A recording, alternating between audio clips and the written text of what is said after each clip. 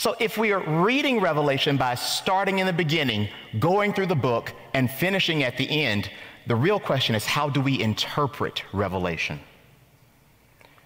So first we need to figure out, how do we interpret Scripture?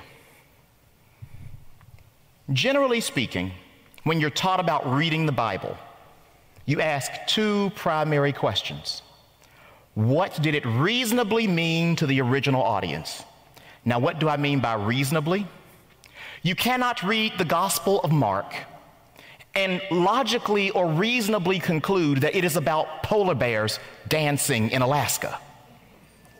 Polar bears aren't mentioned. What is this? And then we have to ask, okay, we see what the message says. We see what it could reasonably mean to the original audience. Now, how do I make application of that in my life today? So how do we interpret Revelation then? Easy. See above. Because here's what we usually do. We read from Genesis to Jude, minus some sections of Daniel and Ezekiel that we tie into Revelation, and we say, what did it reasonably mean to the original audience? Okay, how do I make application of that today? Then all of a sudden we get to the book of Revelation, and every single thing that we have learned about how to read and interpret the Bible, we take it and we throw it out the window. And we suddenly say, okay, this is about, Apache helicopters, the COVID vaccine, this over here, Russia, the Cold War. Russia and this and China and I remember seeing all of these things growing up, and I'm like, okay, if that's what it's supposed to be, maybe I don't understand it. And then I actually read the Bible and read the book of Revelation and was like, I don't see any of the stuff they were talking about. Maybe I missed it. Let me try again. And I went searching for the stuff, and I couldn't find it. So how do we then come together and figure out reading Revelation? I think one of the first things we have to do is recognize what type of literature Revelation is.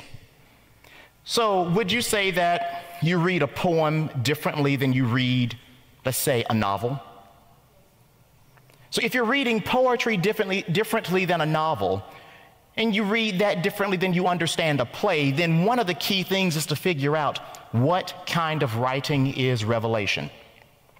Well, the opening of the book lets us know two things. Revelation chapter 1, beginning in the first verse. The revelation of Jesus Christ, which God gave him to show to his servants the things that must take place soon. He made it known by sending his angel to his servant John, who bore witness to the word of God and to the testimony of Jesus Christ, even to all that he saw. Blessed is the one who reads aloud the words of this prophecy, and blessed are those who hear and who keep what is written in it, for the time is near. Therefore, we know that Revelation is prophecy. Now, the next thing we know is this. There's another genre of literature called apocalypse. And so the word revelation that we find in the very beginning of the book is literally from the Greek word apocalypsis or apocalypse. So there's this unveiling that takes place. So first of all, what is prophecy? We recognize that Old Testament prophecy normally saw the future, and this is important, saw the future not as predetermined by divine foreordination, but as a just consequence of past and present action on the part of the individual or of Israel as a whole. Prime example, when you look at all the prophecy in the Old Testament, it's all predicated upon the law. So if you jump to reading the prophets without reading the law, so like the first 5 books of the Bible attributed to Moses, where it says, if you are faithful to keep my law, these blessings will come upon you. But if you disobey and break the commandments that I have given you, these are all the curses that will come upon you. So When the prophets began to talk about exile and the prophets began to talk about how you will be taken away from the land, that is actually one of the curses that was associated that you find in Numbers and Deuteronomy for not obeying the law of God. So therefore, it's not predetermination by God for what's to take place, but it is a just consequence for the actions of God's people for disobeying the covenant. Now, people say, well, we're New Testament Christians, right? Well, yes, we are New Testament.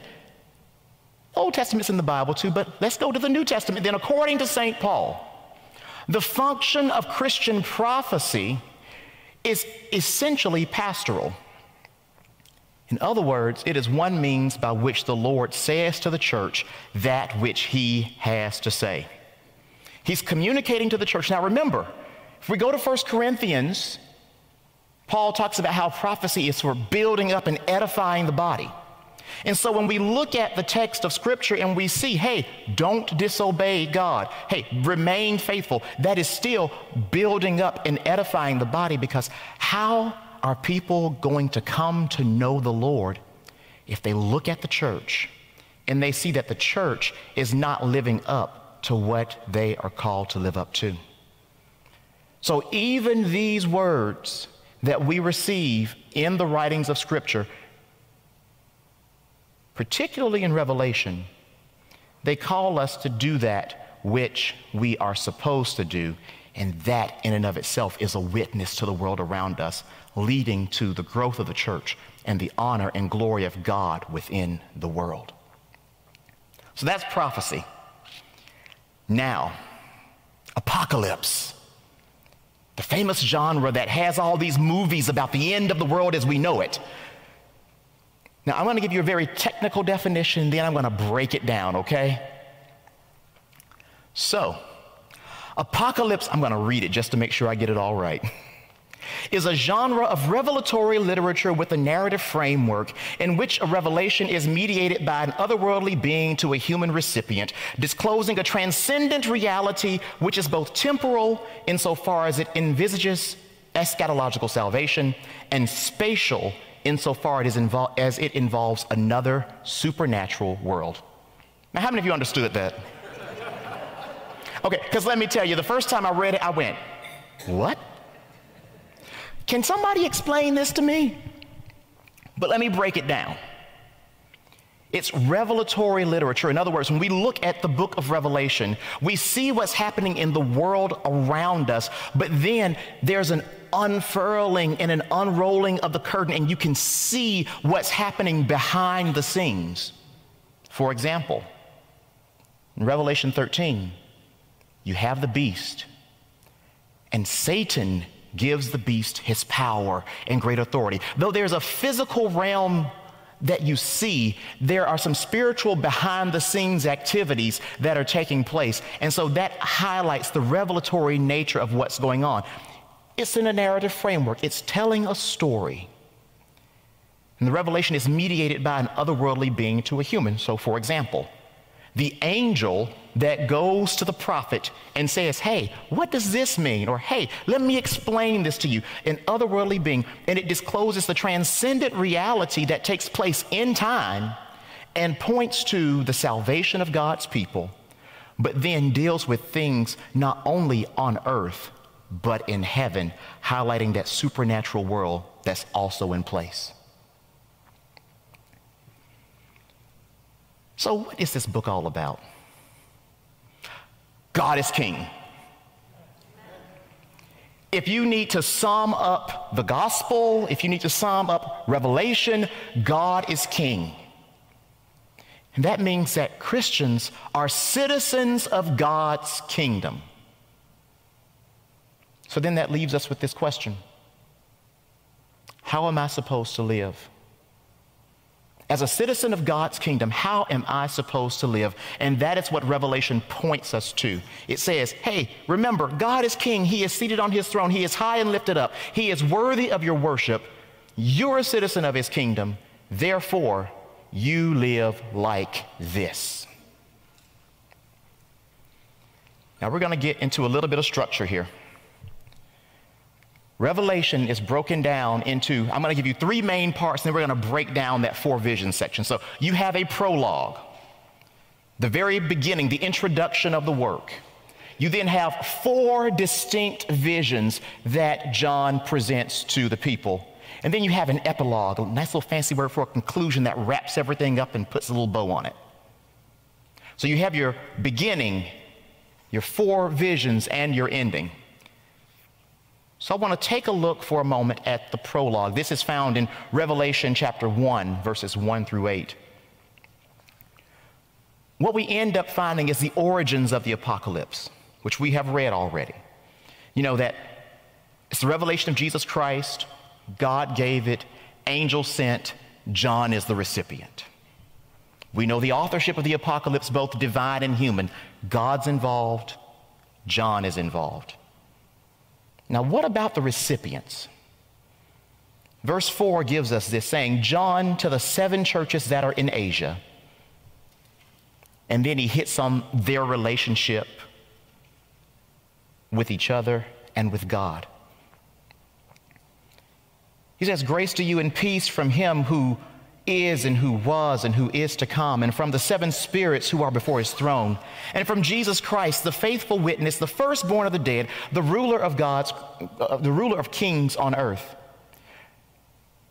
To him who loves us, so you're loved by God, and has freed us from our sins by his blood, and made us a kingdom, priests to his God and Father. To him be glory and dominion forever and ever. Amen. So we see that there's this relationship of being loved by God, that he has redeemed people from their sins. Now let's think about this for a moment. This whole language of redemption, this whole idea of being a kingdom, priests unto God. If you look in the Old Testament, by the way, all the roads of the Old Testament and the New lead you into Revelation. The idea of being a kingdom, priests unto God.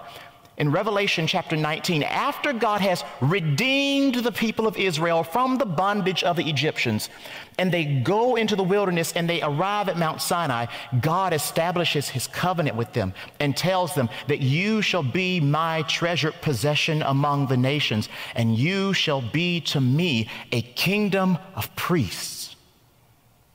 Now, what was the responsibility of priests in Israel? They served as intermediaries between the people and God. Therefore, Israel as a nation was to serve as an intermediary between all the nations and God, to introduce these people to God, to intercede on their behalf to God, in order that they not be deemed as a special people by everybody else, but that these other people might be incorporated into them and identified as the people of God. Therefore, what we end up seeing is that if we as the church are called to be a kingdom, priests unto God the Father, because of what Christ has done, it is our job, therefore, to intercede before God on behalf of the world, in order that they might come to know him, and in order that they might come and join us in giving glory and honor to God, and join in the mission that God has given his people to go out and reach the lost. Good time for a call. Now check this out. Remember that whole thing about God being king? And you ease over it very easily if you're not paying very close attention. In verse 4, grace to you and peace from him who is and who was and who is to come, and from the 7 spirits who are before his throne. God is depicted as having a throne. Well, only rulers have thrones. People of great power have thrones. Now, what we're going to see is that Satan has a throne too, which reveals that he has a kingdom. So then the question becomes, to which kingdom do you belong? To which kingdom do you belong?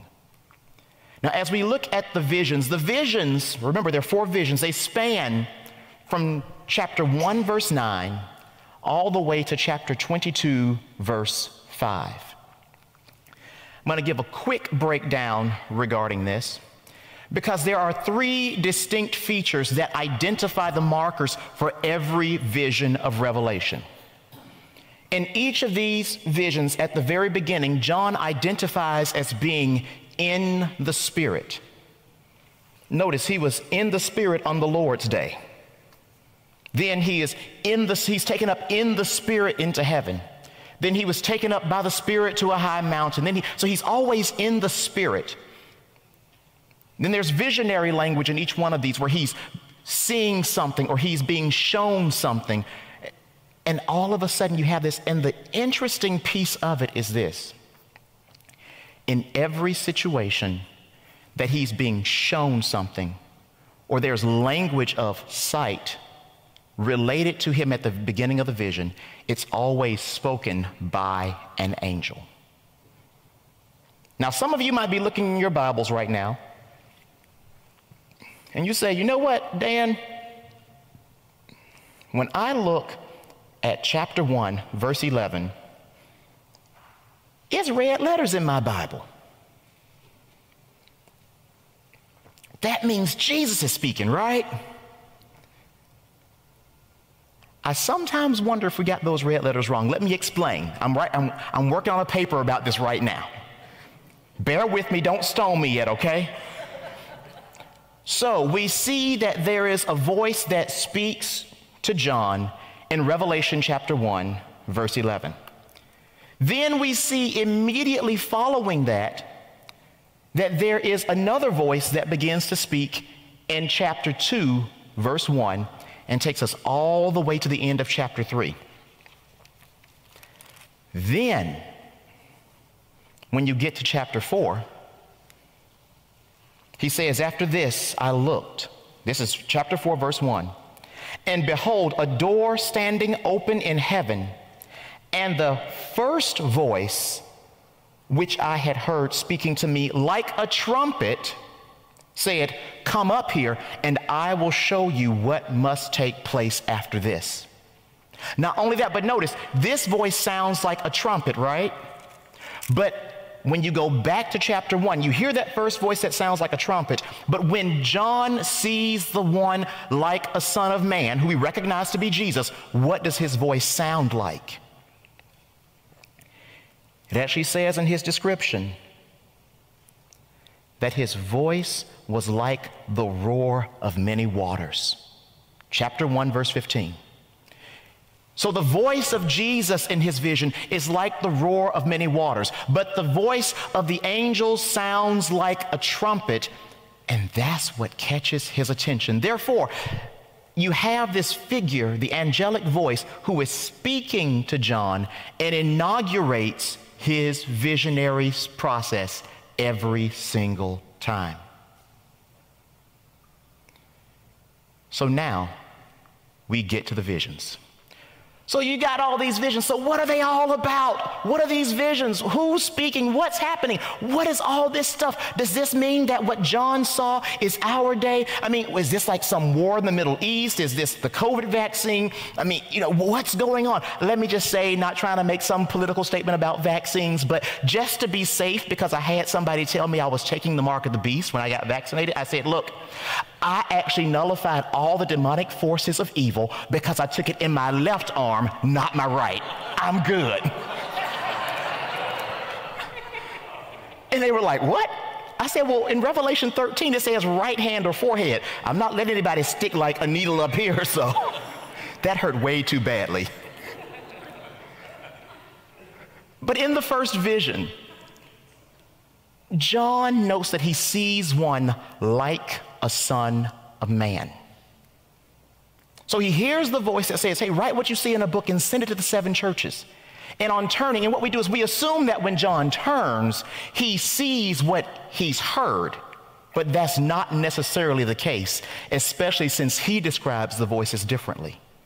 And the vision that he has is one like a son of man, and it flows through. So we know that there's identification of Jesus and his power and his dominion. And what he ends up doing is he confronts the churches. In the second vision, beginning in chapter 4, he notes that he was to, what? Come and I will show you what must take place after this. Then you get to chapter 17, after all the seals have been broken and the trumpets have been blown and the vials or the bowls have been poured out. You get all of that done, and then you come and I will show you the judgment of the great prostitute. And then you come to that fourth vision, and you hear the voice saying, come, I will show you the bride, the wife of the Lamb. So let's break it down really simply. The angel tells him at the very beginning, at least of visions 2, 3, and 4, what he's going to see. And then in the first vision, he turns around and tells you, oh, I saw one like a son of man. So everything that you read in each section of Revelation should connect you directly to what the introduction at the beginning of each section tells you the vision is going to be about. So let's jump into the first vision. Plain and simple, Jesus appears as a king. And because Jesus is king, the messages to the churches or to the assemblies is him confronting them regarding their behavior, and highlights how their behavior reflects their loyalty to him. So what Jesus does is he comes to many churches and he says, you know what? You got this going pretty well for yourself, but you need to improve over here. You know, you're doing these things well. So for example, to the church in Ephesus, you're standing for holiness and righteousness, and you're doing all this stuff, and you're standing for the truth, but you're being a jerk face for Jesus in the process. That's not how it works. Then you have a church like Smyrna, where notice what he does. He appears in chapter 2, verse 8, as the first and the last, who died and came to life. Now, why would Jesus appear to a church as one who died and came to life? Maybe, just maybe, it's because some of them were going to be thrown into prison. And here's the thing. The Roman prison system was not like our prison system today. If you went to prison, you're good enough as dead because you were going to die. And that means that you have people in the church who are going to suffer at the hands of the empire. And all of a sudden, the risen and glorified Christ who died under Roman execution ends up himself telling these people, you know what? I died and I came to life. And if you remain faithful to me and you are dying because of what you have done in being faithful to me, let me promise you now, you will receive the crown of life. We find all of these pieces that come together, and what we end up discovering is that Jesus is confronting each church where they are. Now, here's the awkward thing. Everybody gets to read everybody else's mail. So it's like, you know what? Okay, you're doing really well. Yeah. And then you know that you are the one who has been doing all the horrible stuff. It's like that teacher who tries to find something nice to say about every student in the class. And then there's that kid who is like, oh, bless you. You know, you punch people in the face really well as a bully. I mean, you come across things like that, and all of a sudden, when it comes to Jesus, he's like, you know what? I'm not holding back any punches. I have nothing good to say about you. And there are churches like that. For example, the very last church, the church in Laodicea. Notice, they're not even a divided church. They are united. They are going at it together. And Jesus says, you know what? You are neither hot nor cold. And because you're lukewarm, I'm going to vomit you out of my mouth. You make me sick. What? I mean, it is what it is. Because that's what we really find. It's like Jesus is confronting each church, but he speaks about those good things that they are doing when they have good things, and he speaks about the bad things they're doing. Why does he speak about the bad things? Because I cannot look at something and say, oh, well, you're doing this, so we're going to ignore the bad stuff. No, what Jesus says is come up to the standard that I've given you. You're doing these good things. That's wonderful. Now, how are you going to live out the rest of your life in these areas where you need to improve? You know what? I'm right here. I can guide you in this. I can empower you by my Spirit to live the way you're supposed to live. Are you willing to do it? In some situations, it's not just that. In some situations, it's really, are you willing to give up your love of this world, your love of power, your love of money, your love of fame and fortune in order to follow after me? I'm going to pick on the Laodiceans for just a moment. Go ahead and go to Revelation chapter 3, beginning in verse 14.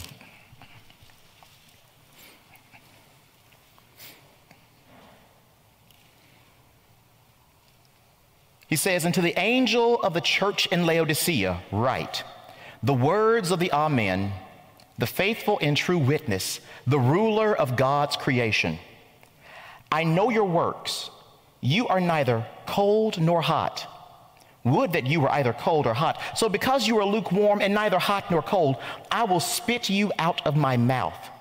For you say, I am rich, I have prospered, and I have no need, not realizing that you are wretched and pitiable.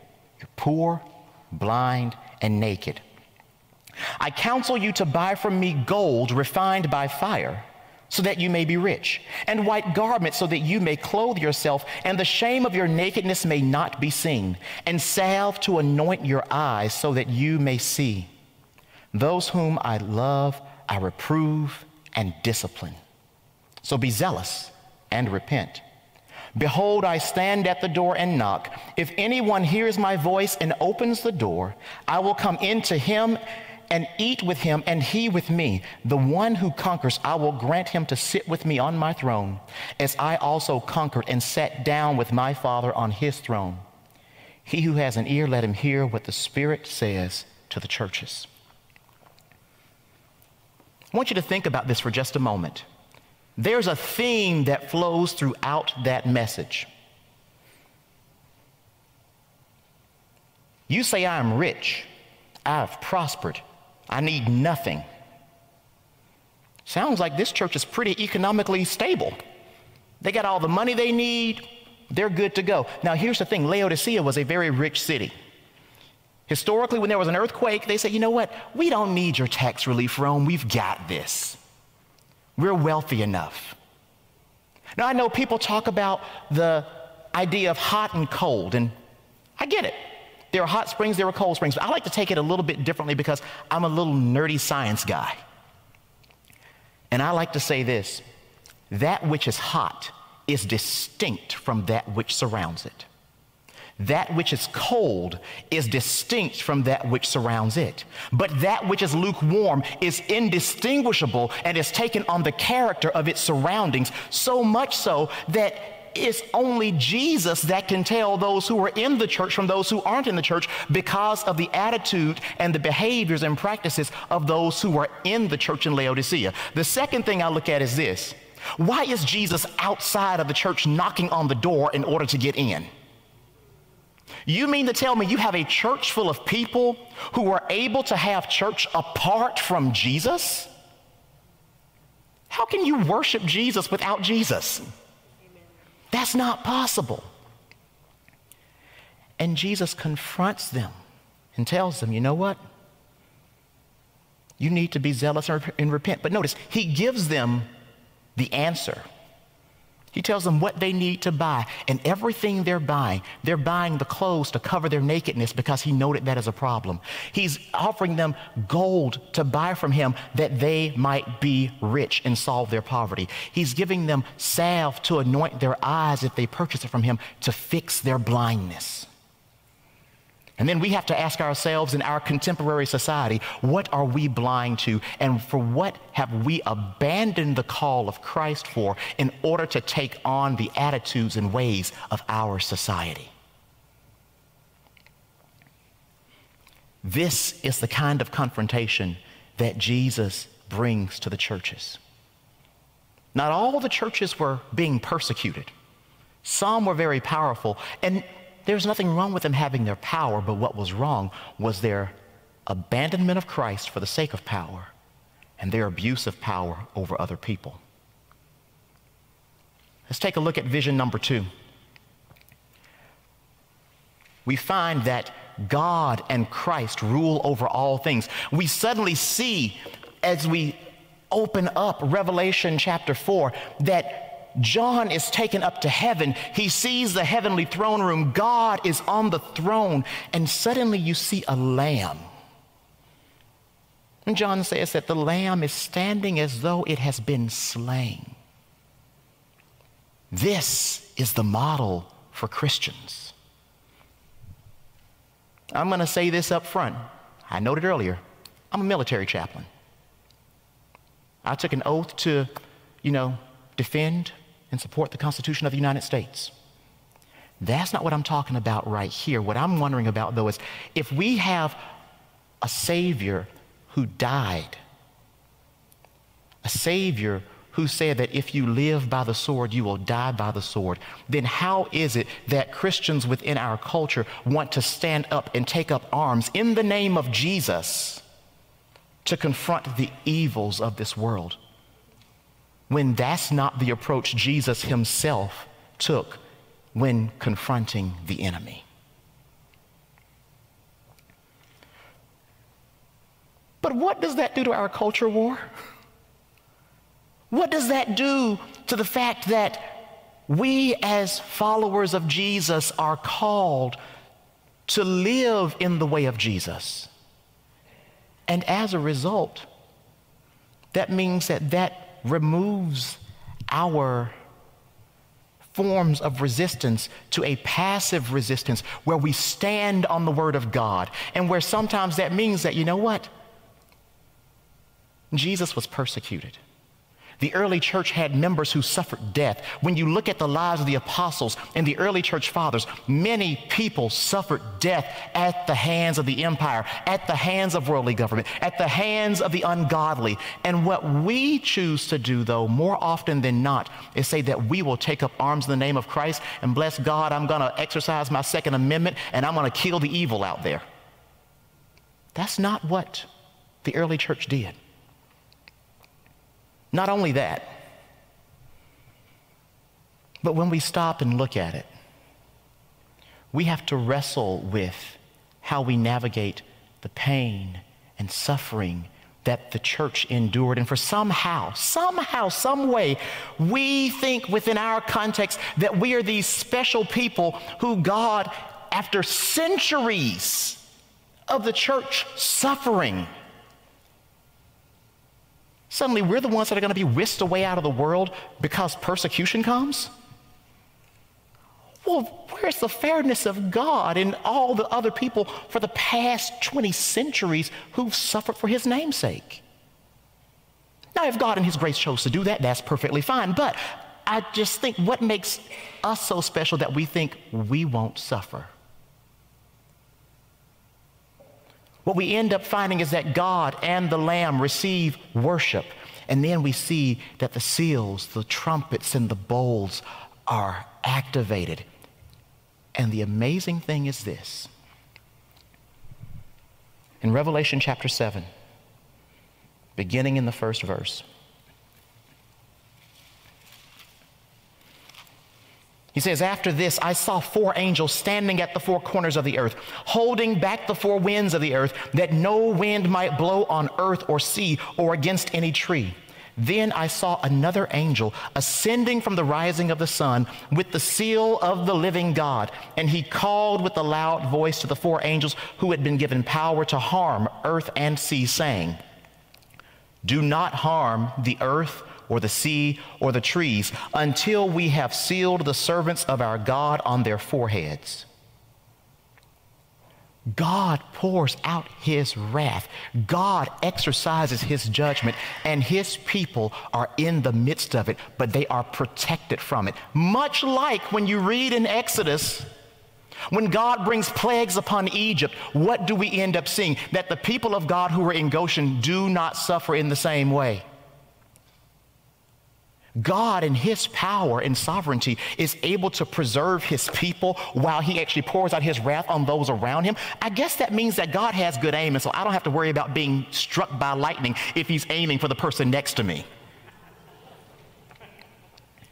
Then we see that all of a sudden the people who dwell on the earth, who are siding with the worldly empires, are the ones who suffer as Christ pours out his judgment. And you're like, but wait a minute, there was 144,000 people sealed. Okay, let me just touch that because I know that's always the big thing, the 144,000. Because you have 12,000 from the 12 tribes of Israel, right? And people are like, well, what does this represent? Well, if you look at the numbers, they look a lot like a census. In the Old Testament, why would you take a census? King David took a census one time, and what happened? Lots of people died. Because you took a census in order to measure your military might and your power and what you could do as you prepared for war. And all of a sudden you have these people who are numbered, and you're like, well, the 144,000, okay, let me just help you out a little bit. If you jump to Revelation 14 for a moment,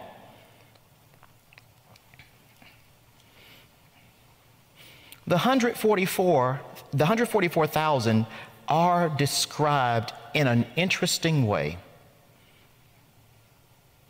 Chapter 14, verse 4. It is these who have not defiled themselves with women, for they are virgins. It is these who follow the Lamb wherever he goes.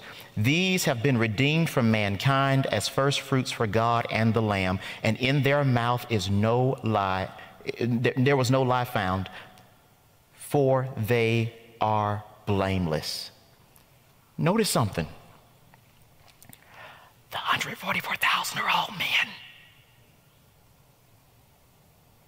Maybe that means that they are a symbol for something because, is God only going to redeem men from the earth? Good grief, have mercy on us all then.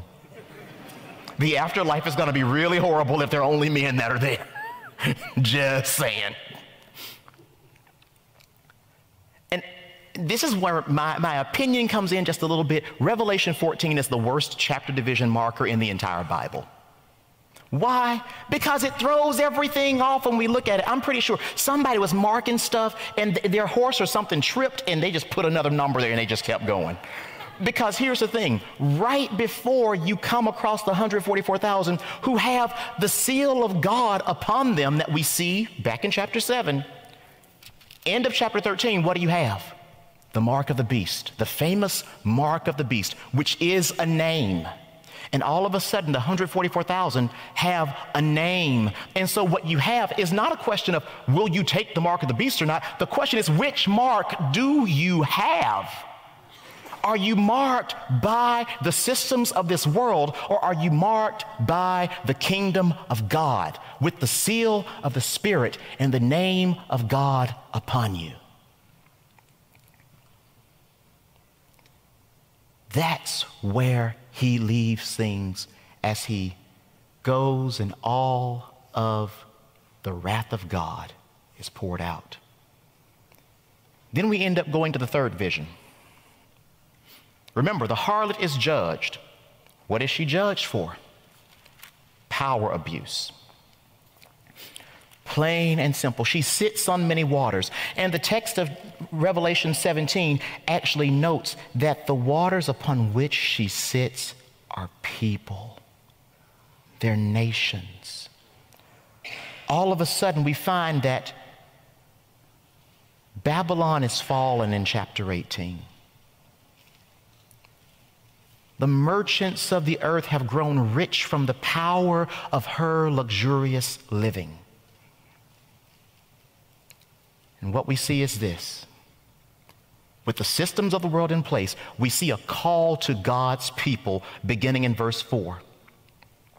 Come out of her, my people, lest you take part in her sins, lest you share in her plagues, for her sins are heaped high as heaven, and God has remembered her iniquities. It's just in the middle of chapter 18. You suddenly come out of her, my people. God calls his people to come out from the systems of the world. Now, that doesn't mean go and move to another country or anything of that nature, because the kingdoms of the world have become that of God and his Christ. But what we recognize is that I can't live in the worldly system and say, you know what, I'm living like the world, but I'm a part of God's people. There's economic injustice. There's slavery. There are all of these pieces that come together. Check out Revelation chapter 18, beginning in verse 11. He says, and the merchants of the earth weep and mourn for her as she's burning up, since no one buys her cargo anymore, cargo of gold, silver, jewels, pearls, fine linen, purple cloth, silk, scarlet cloth, all kinds of scented wood, all kinds of articles of ivory, all kinds of articles of costly wood, bronze, iron, and marble, cinnamon, spice, incense, myrrh, frankincense, wine, oil, fine flour, wheat, cattle and sheep, horses and chariots and slaves. And all of a sudden he says that is human souls.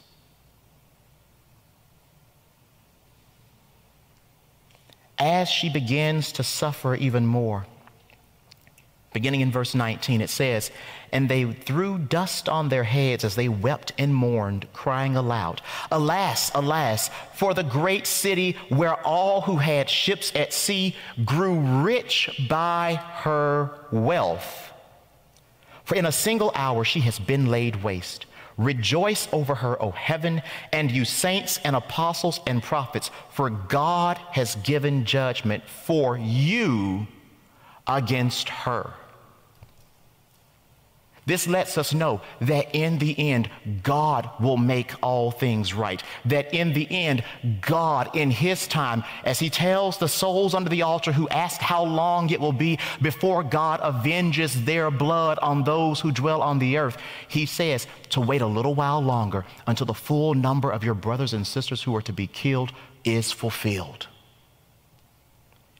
And in the patient endurance of the saints, both in heaven and on earth, God in his timing will bring judgment. And the question is this: though you're in the church, do you want to end up on the side of being one of those people who does not come out of her and suffers her judgments and her plagues? Or would you rather be the person who suffers at the hands of the empire and lives eternally in the kingdom of God? Babylon shed the blood of the apostles and prophets, and for that reason, she suffered. Now remember, the vision is the vision of the harlot and her judgment. In contrast with the harlot, we find the bride. The image of the bride is an image of righteous and just government.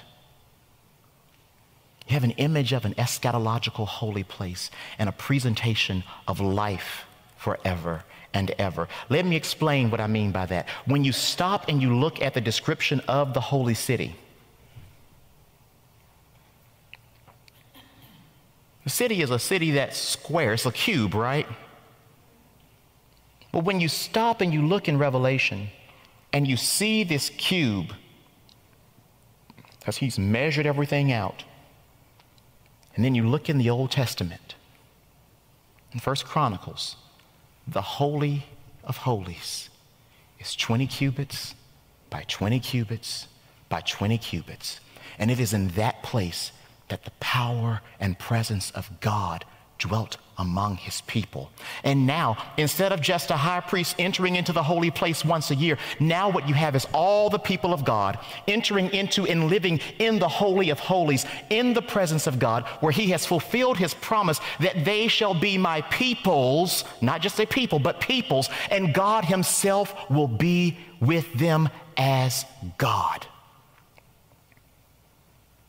There is an eternal life in the holy place, and the gates of the city are always open. Why? Because there's no one left to try to come in or bring war. What ends up happening? The leaves of the tree of life are for the healing of the nations. Well, why is there a need for the healing of the nations? Because of everything that Babylon has done to bring harm to the people of God. And God spends eternity restoring his people, highlighting that you know what, we all are dependent upon him. That yes, while we have been given eternal life, he sustains us even in the age to come. You have the rivers of the water of life. You have the tree of life. And who's there? Those people whose names are written in the book of life. Here, there is justice and there is judgment.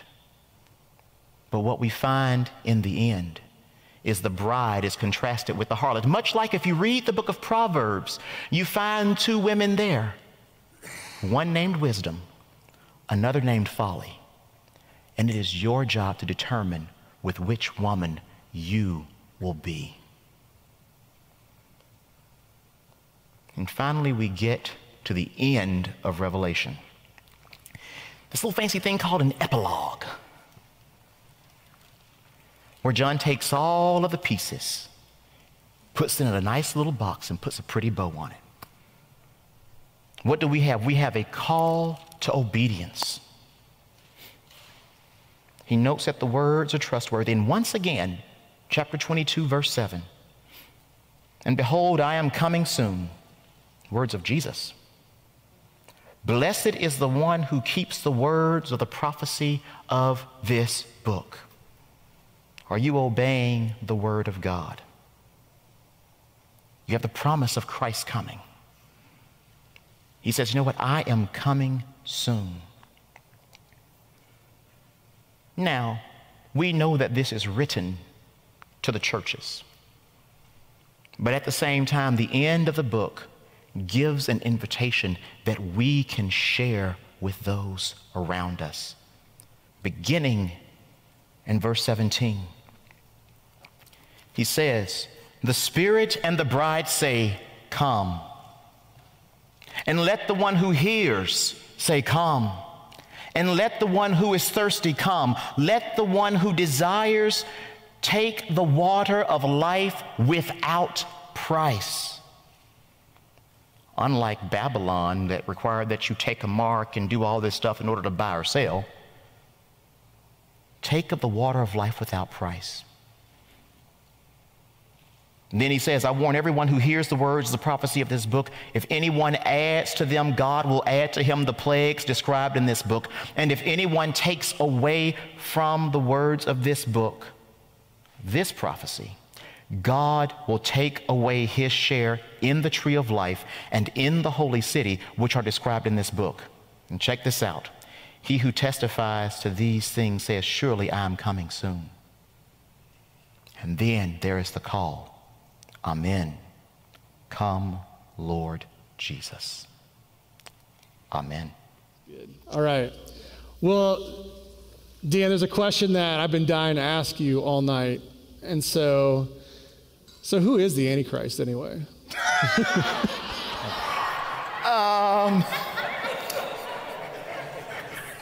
Pick a person, point them out. I mean, at least that's the history of how it's been working, actually, when we stop and think about it.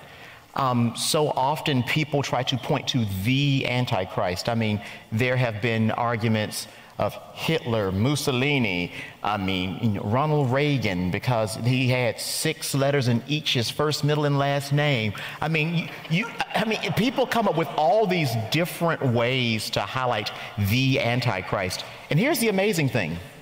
When you read the book of Revelation, the word Antichrist does not appear there at all. But John, in the epistles, writes about the Antichrist is coming and is already here, for there are many antichrists. And he says, this is the Antichrist, the one who denies that Jesus has come in the flesh. The one who denies Christ is the Antichrist. And so what we do is we spend a lot of time focusing on who is the Antichrist when The book opens with it's the revelation of Jesus Christ. And I think one of the things we have to be careful about as we read Revelation and we look at popular culture is that we not lose focus, that we recognize it's the revelation of Jesus Christ, not the revelation of the Antichrist. So you beautifully unfolded the visions and this overarching narrative of Revelation, but I never heard you use another R word, which is the rapture, which a lot of us grew up with. So where did that happen? I wish we'd all been ready. And how many people just had flashbacks to their childhood? When you look at Revelation, the closest point that you can possibly get to a rapture is when you see Jesus coming as the rider on the white horse in Revelation 19, as he comes in the glory of his saints. Now, here's what we normally do. I'm gonna do a little jumping around for a second, okay? What we normally do is we say, well, see, the rapture took place before Revelation starts, or the rapture takes place when John is called to come up here. And I'm like, but he's receiving a vision from the Lord. So where does this come from? What we find is that we will often jump to Revelation chapter 4. We'll go to 1 Thessalonians chapter 4. We'll turn to Matthew chapter 24. And we start in Matthew and we say, see, Jesus says that one shall be taken and one shall be left. Well, you don't want to be left behind. Okay, I'm going to reverse that for just a second, okay? Jesus also says in that same passage, as it was in the days of Noah, so shall it be at the coming of the Son of Man. In the days of Noah, Noah and his family were the ones who were left, as everyone else was swept away. So within that framework of Matthew's gospel, you want to be left. If you are not left, you have been swept away into judgment. Danger, Will Robinson, danger. And then we have 1 Thessalonians chapter 4, where it talks about, I'm just going to turn there because this is the famous one that everybody goes to.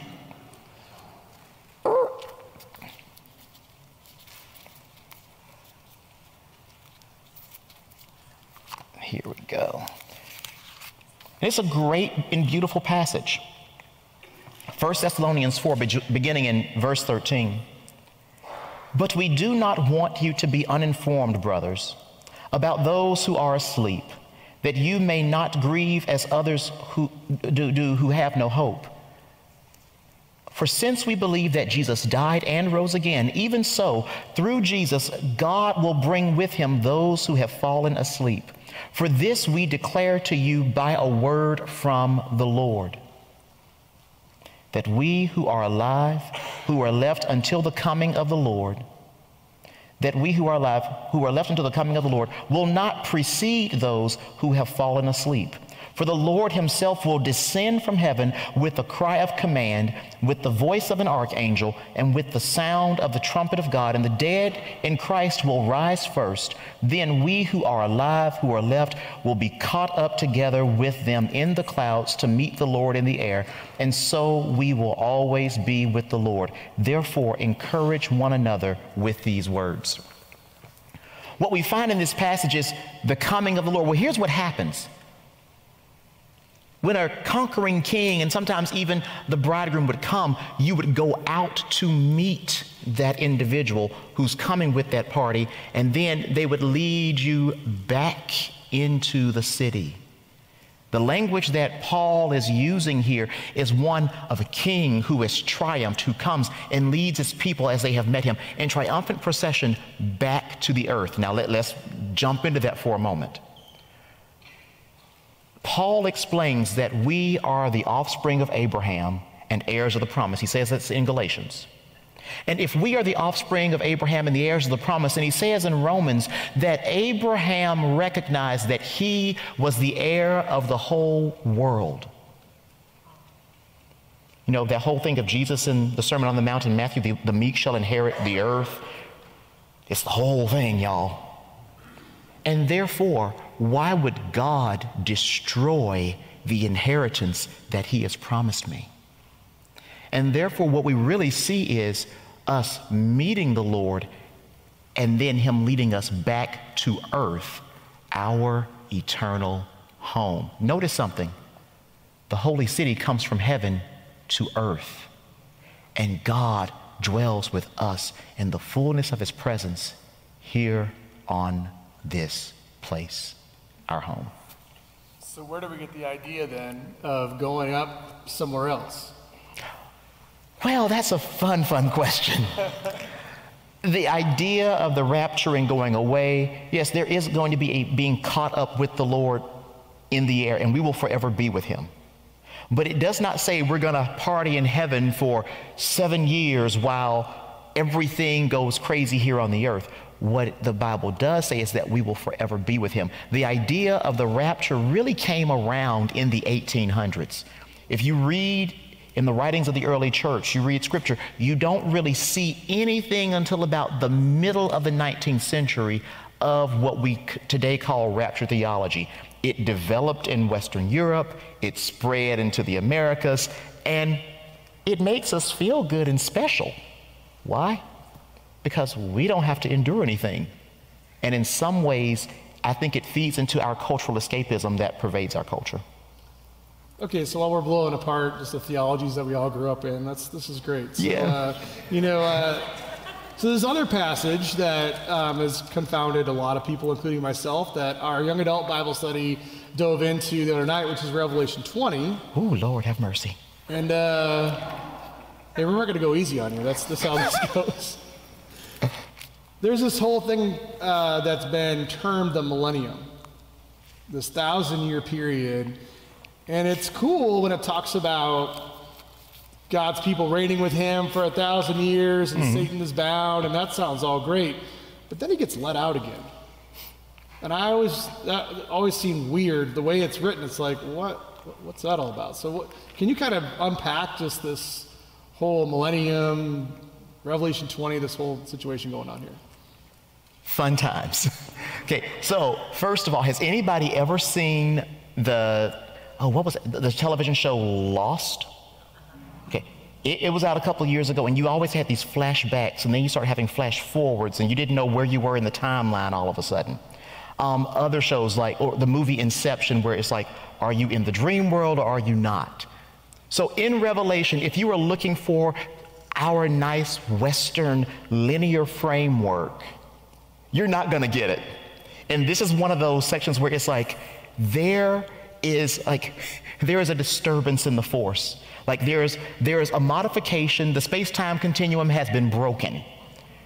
But now let's look at it from a literary point of view, because what happens in Revelation is that you start with that introduction and first vision, and everything then takes you through the rest of the book. So back in the message to the church in Smyrna in chapter 2, beginning in verse 8, we talked about Jesus appearing as the one who had died and come back to life. And in verse 10, he says, "Do not fear what you are about to suffer. Behold, the devil is about to throw some of you into prison that you may be tested.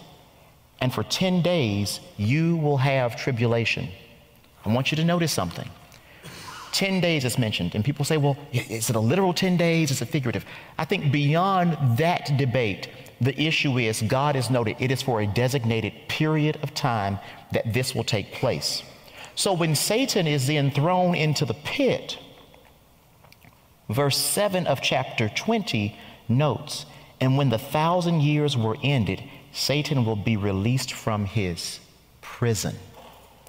God exacts divine retribution upon Satan for what he has done to the people of God. And so that's why you have, I think, the imprisonment and then the release from the imprisonment. But then what's the purpose of the imprisonment? The imprisonment highlights divine retribution. The release then leads to the ultimate eternal punishment of Satan, along with the first beast and the second beast of Revelation, aka the false prophet. And so I think it really, instead of following a linear framework, it's more so highlighting God's divine justice. And Satan is like, I'm out. I got out. Let me see what I can do. only for it to lead to his ultimate elimination from the lives of God's people. So you kind of mentioned how Revelation kind of plays with time, and it's and there's several times in the book of Revelation where it seems like, okay, this is done. Oh wait, we still have more. Oh, now it's the judge. Now it's finishing. No, there's still more. Can you talk about just why does it seem like things kind of come to a conclusion multiple times as you go through? So especially when you get to that second vision, it's like you have 7 seals, and then you have 7 trumpets. And the awkward thing is, it's like, wait a minute, did the first trumpet come out of the 7th seal? Well, yeah. And then did the first bowl or the first vial come out of the 7th trumpet? And you're like, yeah, it's like one of those little dolls that you keep opening, you find another little doll inside, and it's like, wait, there's more, wait, there's more. And I tell you that because of one thing. When you stop and think about it, how many times is the earth destroyed? I mean, if I'm not mistaken, I think it's like a quarter of the waters in the seals, and then you get to like half, and then it's like 2/3 of things, and it's like, wait a minute, so if a quarter of the earth is destroyed, then like a half and another third, I'm like, wait a minute, what's left? And I think that's the key thing, and it reminds me of Joseph in the book of Genesis, where Pharaoh has 2 dreams.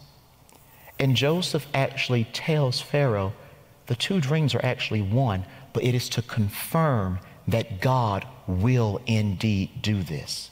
And I think that repetition of the destructions, that repetition of the judgment is to confirm to God's people, I will bring this about because I keep my promises.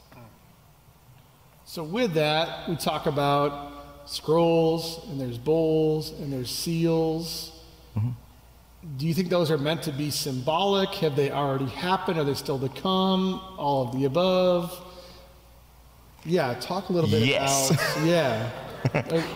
How do you look at those different images? So when you look at all of these different frameworks, one of the things we have to remember is what apocalypse as a genre has a lot of weird features. So for example, when you look at an apocalypse beyond the book of Revelation, beasts, what are beasts? You look at Daniel, what are all these beasts for? Beasts are rulers that oppress the people of God. Beasts are those who are actually in power within the empires and within the governments that bring oppression. They force the people to do other things, otherwise they die. And so when you look at all of the seals and the trumpets and the bowls, it's like, well, I haven't seen the waters turn to blood quite yet. But here's what I have seen. I've seen God bring judgment in a variety of ways. And what better way to remind the people of God that God is able to and is willing to exact judgment and to bring about the redemption of his people than to appeal to that which they already know. I mean, one of the things you find in churches is the power of testimony. You find the power of remembering the things that God has done. And as you read through the Old Testament especially, you find, and this was set as a memorial to remind people of what God did here. You have a memorial here, and you have all of these different memorials where you look around and you say, oh, remember what God has done. Now, what we have right now is Facebook memories for the most part. And that ties us into saying, okay, well, what happened 8 years ago today that you posted online? Sadly, most of the things we post online are not what God has done, but that's another issue for another day. But I think that what we are actually looking at with these seals is not simply me trying to figure out when it's going to happen. It's more so a case of me recognizing God is the one in ultimate authority, and he breaks the seals, and he pours out his judgments, and he does all these things. And therefore, I can leave it up to God, because in a book that's full of symbols, why do we suddenly try to make some of these aspects concrete? And I think that, I mean, you know, we have the 7 churches and we know they were 7 historical churches, but for them, the seals, trumpets, and bowls mean nothing to them as the original recipients. And so if we try to make them mean something to us, and when I say that they would mean nothing to the original recipients, if they were things in our day with Apache helicopters and COVID and all these things, it would mean nothing to them. And so it has to be something that means something to them. And I think a lot of it is appeals to the literature of their day, the things they would have recognized as the judgment of God. So along with that, you see a lot of numbers that are repeated, you know, 7s and 12s and things like that. Are there significance to some of the numbers that you see, repetition or multiples of those numbers? Oh, absolutely. So you have the 7 spirits of God which are before the throne of God. Well, what you find, and you have to realize that there's a distinction between the heavenly realm. Remember that whole issue of the transcendent spatial reality that we find. There's a heavenly realm and there's an earthly realm. So we see Jesus speaking to the angel of the church at the beginning of each message. But at the end, we hear the Spirit speaking to the churches, because the Spirit is here on earth and is acting in alignment in earth with that which Jesus is doing in the heavenlies. And as a result, we have to recognize there are parallels along the way. So the 7 spirits of God is the fullness of God, the Holy Spirit. And we see there's 7 spirits in the heavenly realm vision, but on earth, there's the Spirit who speaks and who acts. We find 7 churches. Well, now we know there are churches in Corinth and Colossae and all these other places. So why these 7? Well, 7 is usually a number that highlights completeness and wholeness. You have the 144,000. The 144,000, well, you had 12 tribes of Israel, 12 like to like basically square on itself just to highlight the bigness of it. And 1,000 is a good round number for census taking.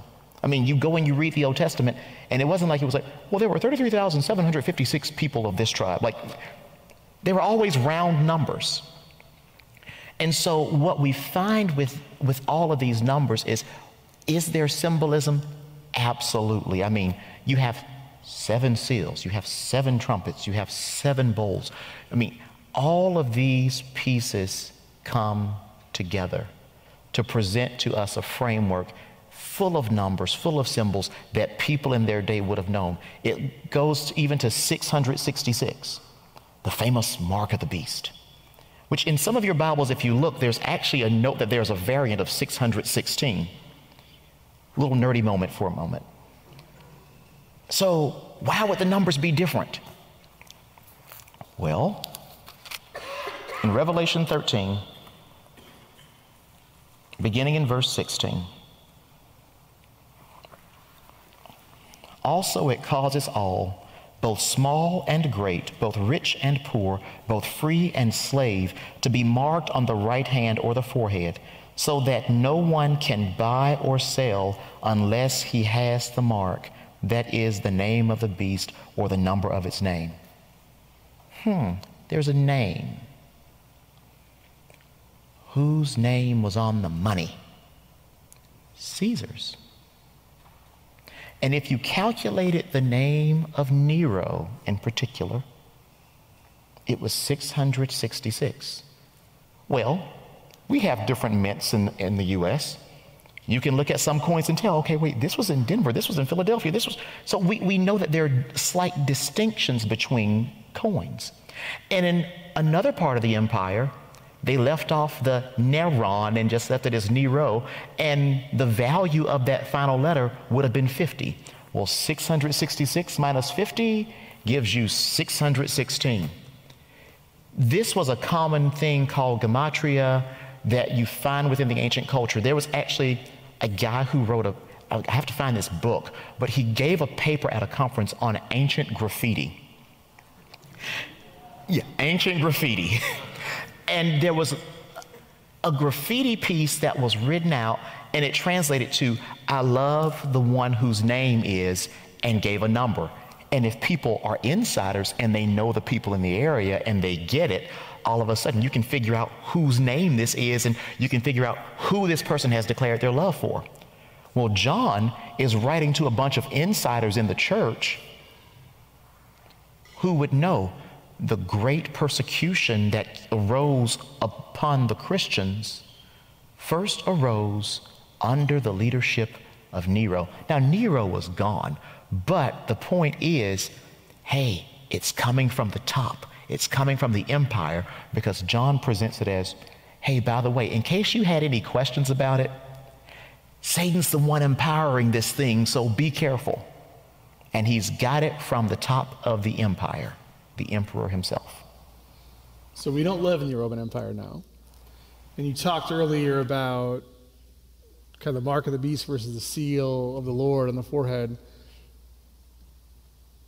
What do we do with that today? What do we do with if we're not in the Roman Empire and we don't have to worry about Nero, he's long gone. Right.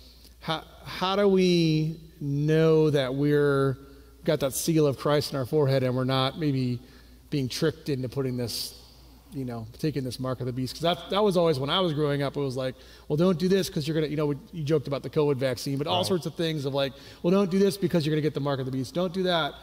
How do we guard against kind of receiving that mark and make sure that we've got that seal?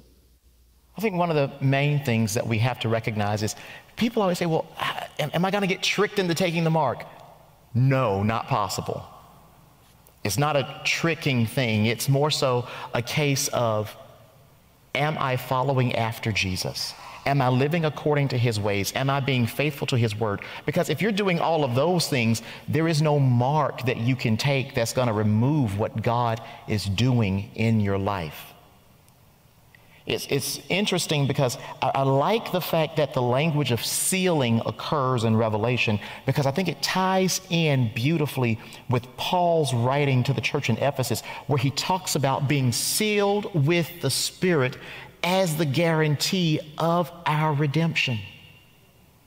The Spirit is the down payment of that which is to be fully manifested in the age to come. And so what I see is not oh wait, is it this? Is it that? I mean, is it microchips in our credit cards? It was direct deposit. It was barcodes. It was, like credit cards. There have been all of these things, and I think more often than not, people are more concerned about the mark of the beast than they are about the seal of the Spirit. But if you are in Christ, you don't have to worry about the mark. And I think that's the thing we have to figure out and rest in, is that our hope is in Christ. And Christ, God would be an evil God if he's like, ha ha ha, I'm going to watch you fall and just mess everything up. Even though you're trying to seek after me, I'm going to make sure that you don't succeed. That doesn't match the character of God. That's not the God of Scripture. Because if God were an evil, vindictive God like that, that would just be, that'd be sick. And so I think what we have to do is recognize that God cares for his people.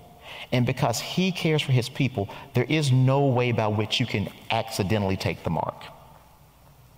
So on the topic of the character of God, as you read the Revelation, just at first blush, without diving into context, there are certain passages that are kind of disturbing. There's a battle that ends up with birds gorging on the flesh of all these people. So yes, that does sort of seem like a vindictive God. How do you talk about the character of God when you can see very serious moments of judgment in Revelation? How do you see the love of God, or how do you square that all up? Ooh, I like that question.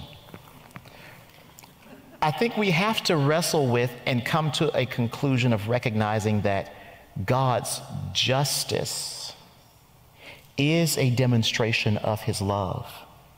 Because what we often say is, well, a loving God would not do this. Okay. And we make plenty of calls about what a loving God would or would not do. But then the question becomes, to what measures would you go to save the ones that you love. In the event that someone did a horrible thing, let's say someone blatantly committed murder of your loved ones, and the judge is like, hey, it's all good. Would you say that justice has been rendered? Absolutely not. That's not justice. And so if God is a God of justice, which, the Psalms actually say that justice and righteousness are the foundation of his throne. Therefore, if God did not judge, then that would not be a God of love. That would not be a God who rescues and vindicates his people. That would not be a God who demonstrates care for those who say they follow after him. Now, that doesn't mean that we get to go, and here's the thing, God always judges rightly. We mess it up. And that's where we have to make sure that we are not trying to stand on the seat of judgment or sit in the seat of judgment and take God's place as to how he does things. So kind of staying in the Old Testament themes, at the beginning of the Bible in Genesis, you see a tree of life. Mm-hmm. At the end of the Bible in Revelation, you see the tree of life. What's John trying to say by including that, by bringing that image back from the beginning of the Bible? In order to talk about the tree of life, you've got to hit on Revelation 2, beginning in verse 1 with the message to the church in Ephesus. Because you see, Jesus is presented as standing in the midst of the 7 golden lampstands. And when you look at Old Testament imagery and you see the lampstands they had buds and almonds and leaves and all these arboreal or tree-like images and aspects to them. And then Jesus promises the overcomer in the church in Ephesus, to the one who overcomes, I will give to eat from the tree of life, which is in the garden of God, or in the paradise of God. And when you look at that language of being in the paradise of God, it takes us back to Genesis 3. And then we have to ask, what is the first sin? Remember, what's going on with the church in Ephesus is power abuse. They're standing for righteousness, but they're being jerks for Jesus. They're abusing people to make sure that everything's in line and they're right. And when you stop and look at it, the very first sin was actually power abuse.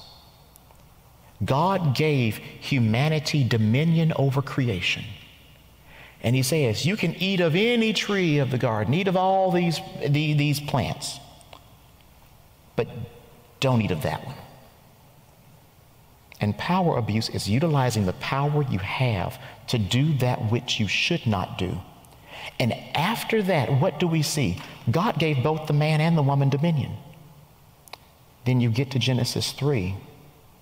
After power abuse has taken place, you now find the perpetuation of power abuse among humanity.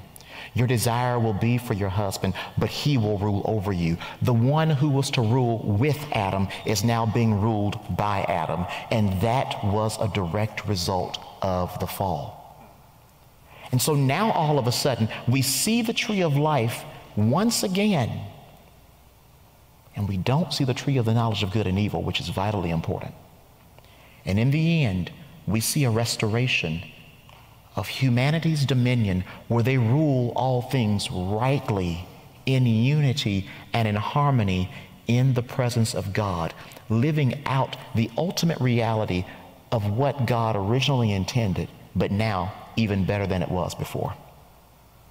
So you've referenced the church, 7 churches, and we've been preaching through the 7 churches. Is there a particular church of the 7 that you think represents the American church more accurately than others right now?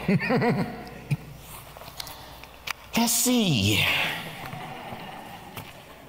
Let's go with the ones that don't. Not Smyrna, not Philadelphia. Why? Smyrna and Philadelphia totally lacked power in their culture. Now, who are we like? We're like Ephesus. We'll stand up for righteousness' sake and we will bust you in the head in the name of the Lord because we know that we're right and you're wrong. We got some of Pergamum, the church is divided. You got people over here doing some stuff over here, but but you are being oppressed in some other areas, so okay. Thyatira. This church has power. But here's what they do. They permit Jezebel to come in. They permit her to deceive God's servants. And deception, when it takes place, is done by a few characters in Revelation. Jezebel, the ancient serpent, the devil, the harlot, and the second beast. All of those who are associated with the worldly empire are those who actually perform the act of deception. And what is going on in the church is we are actually allowing for ourselves to be deceived because we appeal to secular media for our worldview more than we appeal to the Word of God for our worldview. We don't listen to the pastors and the teachers and the elders in churches. We listen to, pick your news source, and that determines your particular worldview. Then we're in Sardis. You know what? Sardis, the message to the church in Sardis is weird because it's like, what are they doing? It's like, we're too good for this. We are beyond the ability to be deceived. We got this. We're comfortable. And Lord knows we are like Laodicea, like nobody's business. We are rich, we have prospered, we have no need. We can have church without Jesus. We have our lights, we have our sound systems, we have all this stuff. You know what? Who needs the Lord? We've got this. We don't need you to show up, God. Actually, if you don't show up, Lord, church might last a little bit shorter time, and I can get to the buffet line a little bit faster on Sunday morning. So like I say, we're not like about two of the churches, and those are the churches that Jesus says the good stuff to. I would say we are some weird mixed amalgamation of the other five. So what's the word of encouragement then? Come on, somebody. The word of encouragement is follow after Jesus. I remember I was asked this question one day in a job interview. And the question was, on the spectrum of conservatism to progressivism, where do you find yourself? And I said, I find myself to be biblical. That's the aim. It's to be biblical. And when you use words like conservative and progressive or liberal or anything else in between, here's the problem. No matter what camp you find yourself in, the Word of God will offend whatever group there is. But what we've done is we have taken on the ways of the world and we have appealed to Caesar for our theology. We have appealed to Caesar for how we stand on things. We appeal to our governments. We watch Fox. We watch CNN. We watch the BBC. Pick whatever news source you have. We appeal to secular governments, Republican, Democrat, Independent, Libertarian, fill in the blank. We appeal to all of these things, and they have never been a good source of theology. They have never been a good source for how we as the church function in the world. So therefore, it would benefit us as the people of God not to go to a political party to solve the problems of the world, because Jesus did not say to look to political parties. We are, as the writer of Hebrews says, to look to Jesus, the author and perfecter of our faith, and we follow after what he does and says in this world. That is how problems will be solved. Because remember this, any worldly system that you look at, any worldly system that you aim to be like, Revelation says, behold, the kingdoms of the world have become that of our God and of his Christ, and he shall reign forever. That means, I don't care if your empire has been around 200 years or 2,000 years, every single one of them will bow down before the name of Jesus. End of story. Sorry, I didn't mean to preach at y'all tonight, but yeah. So our heart's desire to have this time tonight was to grow closer to Jesus. Mm-hmm. Our mission statement is to becoming like Jesus together. And we know that happens through the study of this book. Mm-hmm. How do you see, even though these are all separate books that were put together in a canon, but in what way does the book of Revelation sort of sum up this story that God's been writing from Genesis to Revelation? How do you see Revelation kind of tying up the loose ends from all these themes that have been running through Scripture? So to sound a little preachy for just a second, from Genesis to Revelation, you have from creation to consummation. And all of a sudden, what we find is that the entirety of the book, from Genesis to Revelation, gives you the story of God seeking after his people. A lot of times we say, I found the Lord, but we were the ones who were lost. And God came, even as the story of the shepherd who leaves the 99 for the one. And we look in Revelation, and all of a sudden we find God is seated on his throne, and his whole aim is not simply the destruction of humanity that's rebellious against him. The whole aim of Revelation is a call to say, don't suffer at the hands of God's judgment, but come to him, for he is merciful, he is kind, he is loving, he is gracious, and he forgives a multitude of sins and welcomes you into his kingdom. And as a citizen of his kingdom, you now have a responsibility to make the call to other people and say, come and drink of the waters of the rivers of life without price. Come, behold the Lamb. Come, worship the King. Come and live as part of his kingdom and serve as a kingdom and priests who intercede on behalf of those who still have not yet come. The story of Revelation is the crowning event of God finally fulfilling his promise to dwell with his people in the fullness of his holiness, where we, as Paul says, will know him as we have been known. Dan, thank you for meeting with us tonight. This has been such a gift for us to just sit under your teaching. Can we just show our appreciation to Dan for coming up?